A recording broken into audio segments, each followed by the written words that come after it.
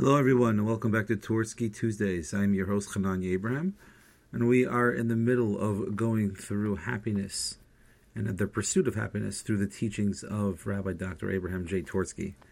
We left off last podcast with a few questions regarding the concepts and the source of happiness, where to find it, what are we missing, what is to blame for a lack of happiness.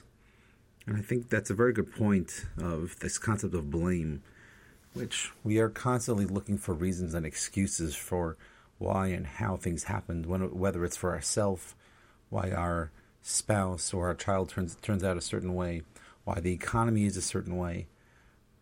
Maybe the weather has an effect on what it is that we accomplish throughout the day. There's always a blame that comes about for things. So to jump in over here on the bottom of page 7 from our book, Rabbi Twersky starts off like this. I once said, only in half jest, there are 4 rather than 3 essentials to life: food and water, clothing, shelter, and someone or something to blame. It is surprising how easily we assign causes to things without closer examination as to their validity. The following story exemplifies the predisposition to transfer blame to circumstances outside ourselves. I think this story is one that we can all relate or see ourselves in some way, shape, or form. When Edgar was 16 years old, he found himself disconnected. He was doing well in school, participated in sports, and did the things that most young men his age would do. Edgar's parents were kind and caring. His father was a mill worker who provided adequately for his family. At the end of the workday, he would kick off his shoes and sit in front of the TV with a can of beer. His mother was a competent housewife who tended to Edgar's and his sister's needs. The family attended religious services, albeit not regularly, but in general, it was a pleasant home. But Edgar was disconnected. He had little interest in high school. Although his grades were above average, he was bored. He believed that once he entered college, in the field of his choice, he would be more motivated. He thought he might become a pharmacist, and for the first 2 months of pharmacy school, he was rather enthusiastic. However, as the semester wore on, his interest waned, and he concluded that pharmacy was not his thing. He then switched to business administration, but again, as the novelty of the course wore off, he found himself brooding. Just before we continue over here, or just a word on that, I think this concept of what it is that we're looking for, yes, that thing on the other side of the street, or on the other side of the hill, that sort of sometimes gets us to a place where, if I have that, that will make me feel better. And it does make you feel better, but only for a small amount of time. When the honeymoon stage wears off, we lose this concept of that overall satisfactory feeling. Edgar finally concluded that he was not good enough for college, and he took a job as an appliance salesman. He was quite successful, began earning good money, and felt upbeat. When he began to feel unhappy yet again, he reasoned that he was lonely. Most of his co-workers had families, and he thought that he would be happier if he were married. So Edgar married a wonderful young woman, and he did indeed find himself to be happier. He was promoted to store manager and became a father. His life was quite busy, but when he had spaces of time, this old dejection came back. Edgar now attributed his unhappiness to the increased stress at work and to the fact that their baby had a heart problem. Although the doctors reassured him that the child would have a normal life, Edgar could not stop worrying. The second child was born healthy, but his wife developed a postpartum depression that was very stressful for Edgar. Now again, this story as of now probably cannot necessarily relate to everybody, but I think in some way, shape, or form regarding the things that we do, this could be very relatable. Let's do one thing that will make us happy, and then we get distracted along the way. So we lose the sense of that feeling of that disconnect. And we're good with what we're doing, but then when we have a few moments, whether it's before bedtime, a plane ride, a walk, when our family or spouse is not around us, when we're by ourselves alone in our thoughts, that's when we sort of start feeling that dejection again. And I think that's what's happening throughout the story here, periodically different parts with Edgar. Eventually, Edgar was promoted to district manager. His income increased and his wife's health returned to normal. When he once again felt disconnected, he attributed it to the stress he was having at work. He was now responsible for 6 stores and dealing with disgruntled employees. He was also concerned with the problems of their children were having at school, and that about his son had been caught with marijuana. By the time Edgar was 56, most things had settled down. Both children had married and were financially independent. He had expanded the business and things were going well. But why was he still feeling unhappy? Of course! It's the house we're living in. Things would be so much better if we lived in the suburbs, with a state-of-the-art home and a spacious lawn. They found a plot of land, and the next 3 years were occupied with architects, designers, contractors, and subcontractors. There were always something going wrong, and more than enough to justify for the disconnect. Finally, the home was complete. The carpets and the furnishings were in. The drapes, the lamps, the pictures were in place, and the lawn and the bushes were beautiful. The first several months in the new home were quite great. Friends visited and commented on the beauty of the new home. But Edgar's unhappiness returned. Now what? There was really nothing he was lacking. He began to think of the spats he had with his wife over the years, and how she never did value his business acumen. She had never really appreciated him enough. He realized something he had never considered seriously before. His marriage was a failure. The ensuing divorce, however, did not eliminate his disconnect. Apologies, I've been reading this word as disconnect, but it's really discontent, which is a very big difference. To the contrary, he had lost the companionship of a wife who had really loved him. Edgar then consulted with a psychiatrist who prescribed antidepressant medications, none of which relieved Edgar's discontent. Edgar also saw a psychologist who tried to discover the roots of Edgar's unhappiness, but to no avail. What Edgar had not considered was that there was a part of him whose needs were never met. Throughout his adult life, there had always been things to which he could attribute his discontent, but it had never occurred to Edgar to think in terms of spirituality as the path to happiness. I think sometimes a person coming to that road, like we're saying before, of this spiritual deficiency syndrome that Dr. Tversky is talking about here, that could take a long time for a person to get to, but it's also the most vital part, is not only getting to that place of realizing the SDS, the spiritual deficiency syndrome, but it's also having this concept of where am I, what's happening, what's the awareness that's around me.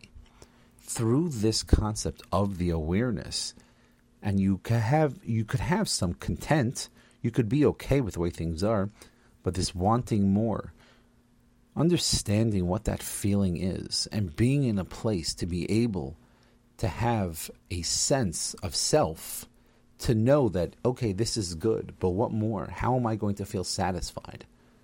I think this point is something that in some way, shape, or form we've all experienced, whether it's regarding our religious understandings and our striving for more and better, whether it's in relationships, whether it's financial, whether it's personal, whether it's regarding our health. All these concepts of I am okay with this or I am content with this, that doesn't mean that you're satisfied and put your feet up. But there's still a concept of being able to understand that there could be more, or that there is more. And what that is coming to the first realization that I have something that I want more of. So I am this way. I do things this way. Okay, great. I'm okay and satisfied with this. How can I do more? And I think that's one of the things that we're going to start talking about more, is what is, or how does a person get to this spiritual deficiency syndrome in the first place? So we'll start off chapter 2 over here, but we'll continue a little bit with this more next time. But just to start off, in my early days as a psychiatrist, Dr. Tversky writes, I joined the staff of a state mental hospital where I was assigned to a unit of chronic patients, many of whom had been hospitalized for years. To acquaint myself with the people who would be under my care, I arranged to review their medical records and to meet with them. When the nurse ushered one patient to my office, I exclaimed, "My God, she has no thyroid." Her facial features were classic for someone who had severe thyroid hormone deficiency. I reviewed the patient's medical record. She was 57 and had been in the state hospital for 3 years.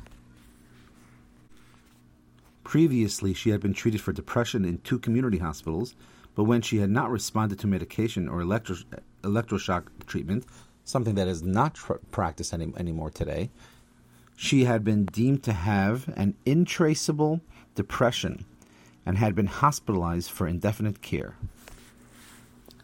I think this brings up a separate point over here, which is not really the point of this podcast recording for today, but in general, the concept of a person finding care for themselves and the importance of finding the proper care.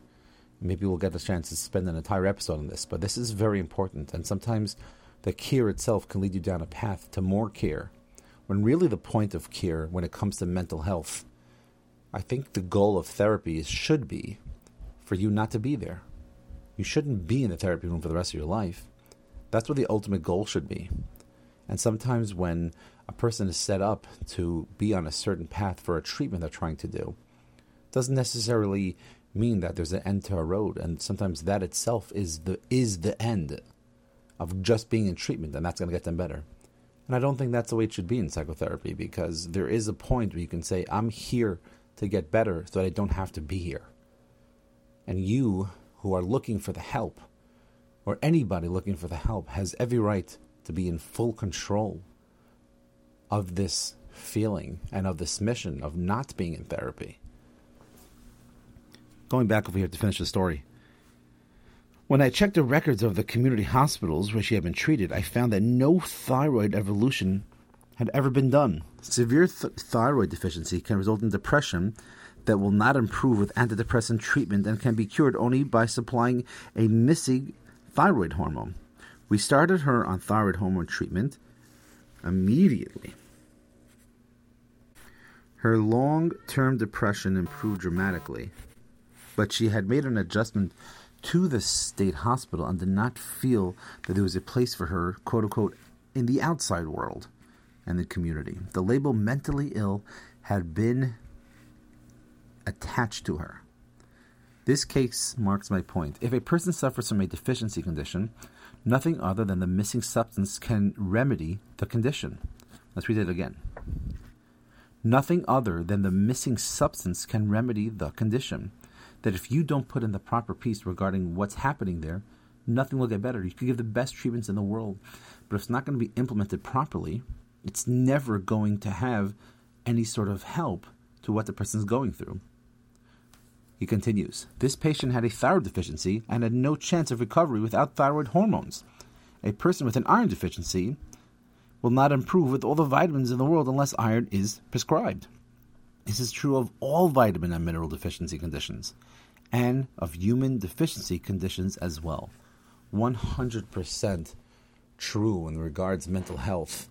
If you're going to be dealing, you could give someone the best skills and the best tricks and tips in the world. But if you're not focusing specifically on filling that void in the way it's supposed to be, nothing's going to come of it. The problem lies in the lack of a proper diagnosis. When the cause of a condition goes unrecognized, the treatment is not going to be successful in alleviating the problem. If we are unhappy and don't recognize that the cause of our condition is exactly that we are unhappy, we will remain chronically discontent. We will be placing the blame on incidents, on relationships, or on phenomenons, or try to find remedies in all the wrong places, and will still be unaware of the true cause, and we will still be unhappy. I think this is a good place to stop for today. But this is so true, is that if we're trying to find the right answers without also realizing the journey itself and that pursuit of the happiness and to find ourselves fulfilled, that itself is just as important. There's no one answer that's on the other side of the street or on the other side of the hill. It's the journey itself that's going to help us get there. And hopefully that will bring us to a place to be able to have this happiness fulfilled inside of us. Thank you again for tuning into this podcast. As this is a new endeavor of mine, I ask and request for all questions or comments, advice or criticisms, as I believe this is a process that is something that I can use some growth in myself. And this is a new endeavor for me. So please email me at koshercounseling@gmail.com. I would love to hear from you.